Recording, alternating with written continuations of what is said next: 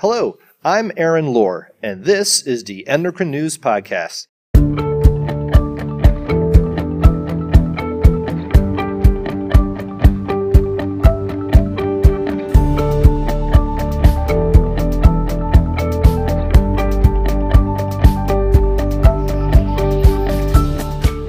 Fructose is sweeter than glucose and is often added to processed foods as a sweetener, commonly in the form of high fructose corn syrup.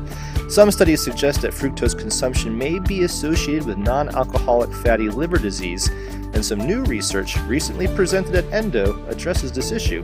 The abstract is titled Fructose Consumption and Non-Alcoholic Fatty Liver Disease in U.S. Adult Population of NHANES 1718. For those of you who don't know, NHANES is the National Health and Nutrition Examination Survey.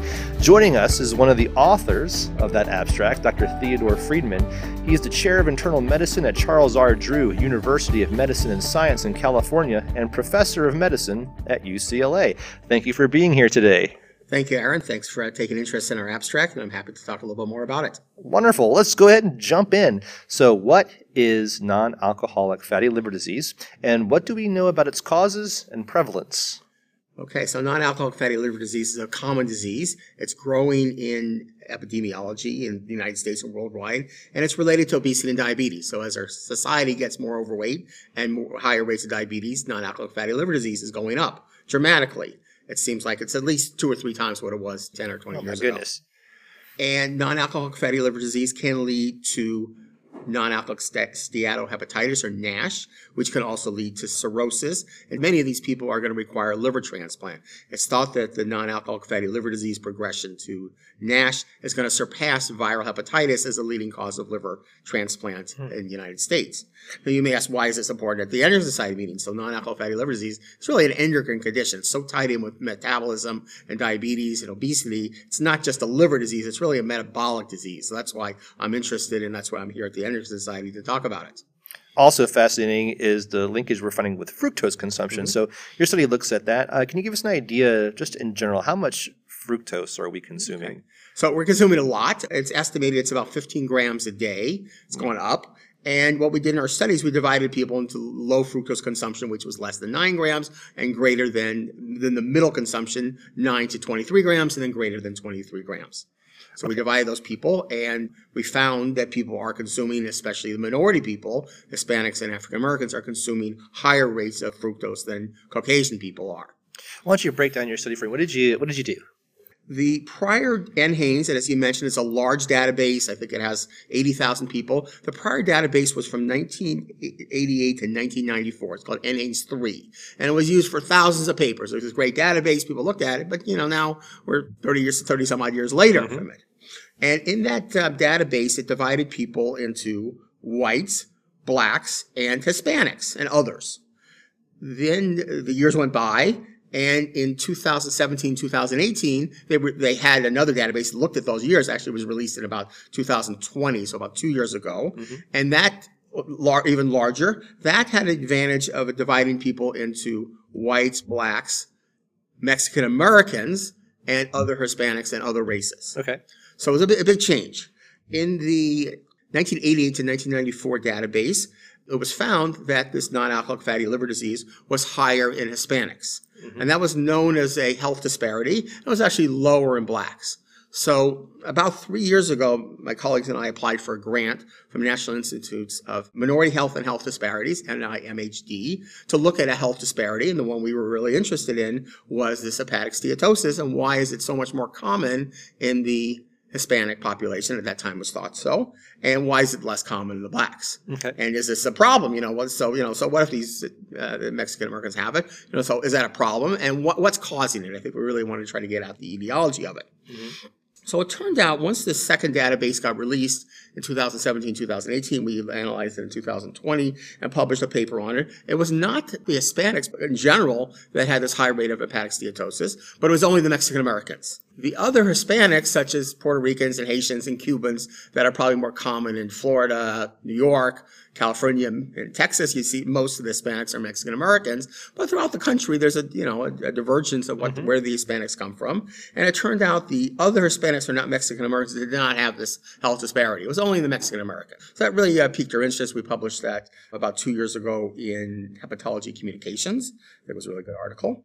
And we also have 2 more abstracts here at the Anderson Society that I'll briefly mention before we go into our main study here, is we looked at the next disease, NASH, and we looked at fibrosis. They did not have that health disparity. So sort of the good news, I mean, you always want to paint bad news and good news. The bad news is getting more common. The good news, and it's bad news that it's in this minority population, the Mexican Americans, but it doesn't seem to be progressing. So the Mexican Americans did not have more NASH or fibrosis, the more later stages. So I think that's also an important sort of negative finding, that at least it's limited, at least from our data so far. So we're trying to figure out why the Mexican Americans in the United States have this high rate of non-alcoholic fatty liver disease.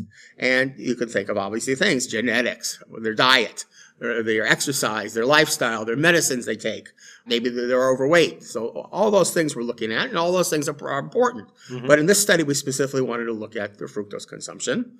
And what we did is we had the survey that NHANES people did, asked these people lots and lots of questions, including what kind of foods they eat. So they were able to figure out the different categories of food, and we're able to derive from it how much fructose they consumed, and then from what types of foods that fructose was. So it turned out they consume on the average about 15 grams a day. And I was a little surprised. You're going to ask me the question, what was I surprised about? One is the majority of the fructose was from foods, especially things like cakes and cookies and processed foods. A good percentage of it still, when we have the Coca-Cola Museum right down the road, is from sodas. And somebody asked me on one of my session, are you going to go visit the Coca-Cola Museum? And I said, absolutely not. So that makes it a little local for Atlanta here. So some good percentages in sodas. And then there was also fruit, which the fructose in fruit is probably good for you because the fiber in the fruit helps prevent some of the detrimental effects of the fructose in the cells and in the liver. So the fructose itself is probably, in the fruit is not so bad, but a lot in food, some in other beverages besides sodas. You people are drinking all these Gatorade types of drinks that have tons and tons of high fructose corn syrup in it. So we did find that the Mexican Americans had a higher rate of consuming fructose, and they had a higher rate of hepatic steatosis. So then by trying to adjust for things, we try to figure out, are these two related? And our conclusion was they're related in some degree. So the high fructose consumption of the Mexican Americans is it correlated? It's not causal, it's just correlation. It was correlated with the higher rates of hepatic steatosis. But it presented, we think about 10% of the hepatic steatosis they're getting from their fructose. If you look at sort of all the other things we adjusted for, it was a little less. So part of it is they consume more of high fructose corn syrup and fructose. They're more overweight. They have more central obesity. And that itself leads to the hepatic steatosis. So some of these are sort of interrelated. The high fructose is related to the body composition. And that, when you look at the body composition and their demographics, that explains more of this health disparity than just the fructose consumption. So overall, we feel that fructose consumption is bad. It does lead to this non-alcoholic fatty liver disease. Why does it do that? It probably causes the liver to make more fat. It's called de novo lipogenesis. It causes different pathways of the glucose metabolism to change. The high fructose corn syrup and fructose interferes with some of these metabolisms. It causes less of the liver to secrete the fats. It causes more fat in your abdomen. That fat in your abdomen contributes to more of the liver getting the fat. So it's all these things that contribute. We're trying to tease them out more. There's certainly some genetic factors that seem to predispose certain people to the non-alcoholic fatty liver disease that we're trying to understand.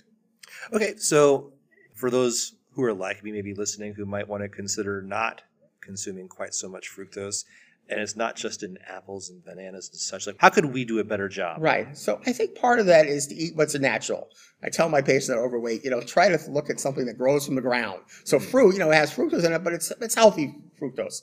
Fruits, vegetables, things that grow from the ground, you can't go wrong with. Things that have a lot of ingredients, you look on them, look on the labels, there's high fructose corn syrup in the top 3 ingredients. Those are the things you want to stay. Anything that has sort of sugar, there's a whole bunch of names for this. There's sugar and fructose, it's called high fructose corn syrup, but they try to name the subtle names that might be a little bit off. Anything that has some type of sugar in the top 3 or 4 ingredients I would try to stay away from. And this includes, for example, ketchup and barbecue sauce. It's like the second ingredient. There's more high fructose corn syrup than there's tomatoes in something like barbecue sauce and ketchup. So I think the smart consumer looks at the labels, try to do things as much natural as you can, things that grow from the ground and not that have a million chemicals in the label ingredient things. And I think cut down on your sodas also. I'm going to have to find some natural barbecue sauces. Yeah. There's some of them, right. Yeah. But there's not many of them. It's hard to find. Unfortunately, there's not. Yeah. So I know Make your own, maybe. I would be happy to try that. Yeah. So I know this is only opening more doors for me to explore later. How might your findings influence or impact patient care or even future research down the road? So I think, first of all, is this recognition about this whole disease. People with diabetes, it's very common to have this. People with overweight have this very commonly. The question is, how do you screen for this? Do you just measure liver tests? They're not that reliable. There's a test called liver elastography, which is what the NHANES use to document this. It's becoming more widely used, but still not that widely used. So I think we need to screen for this more, especially in the Mexican American population. Then we got to try to work on more interventions. So lifestyle changes, diet, exercise, it's really the hallmark of this disease. And again, as our study showed, eating healthy foods, natural foods. Studies have shown the Mediterranean diet, for example, is quite helpful in reversing this. So, having a good diet, being aware of it, and then realizing that this can lead to, other liver diseases down the road is, I think, the crucial message. Well, I really appreciate you taking the time and spending with us to show and share your wonderful research here from Endo, and to maybe help us along the line to think about what we're eating and drinking. Right. So I love Endo. This is my 32nd meeting. Oh. I've come since 1990, which the first one was in Atlanta. Wow. So I've come a full circle here, and it's with the pandemic, you thought about should I stay home and do it virtually, and no, I'm really glad I came. Yeah, for those of you who are listening who might not know, this is the first in-person Endo that we've done in 3 years because of the pandemic. So it was 2019. I think in New Orleans. Right. So a lot of us around here were just kind of giddy. We're excited to be back and seeing people, and even just doing a podcast with a person not on Zoom is kind of a real treat. And this has been a real treat. Thank you so much for coming on. Okay. Thank you so much, Aaron. And that's all for this episode. I hope you enjoyed listening to Dr. Friedman discuss his research. We're always on the lookout for fascinating new endocrine research and exciting innovations to spotlight on the podcast. Maybe you have a great idea for a feature on a future episode. Please let me know by emailing us at podcast@endocrine.org. Until next time, thanks for listening.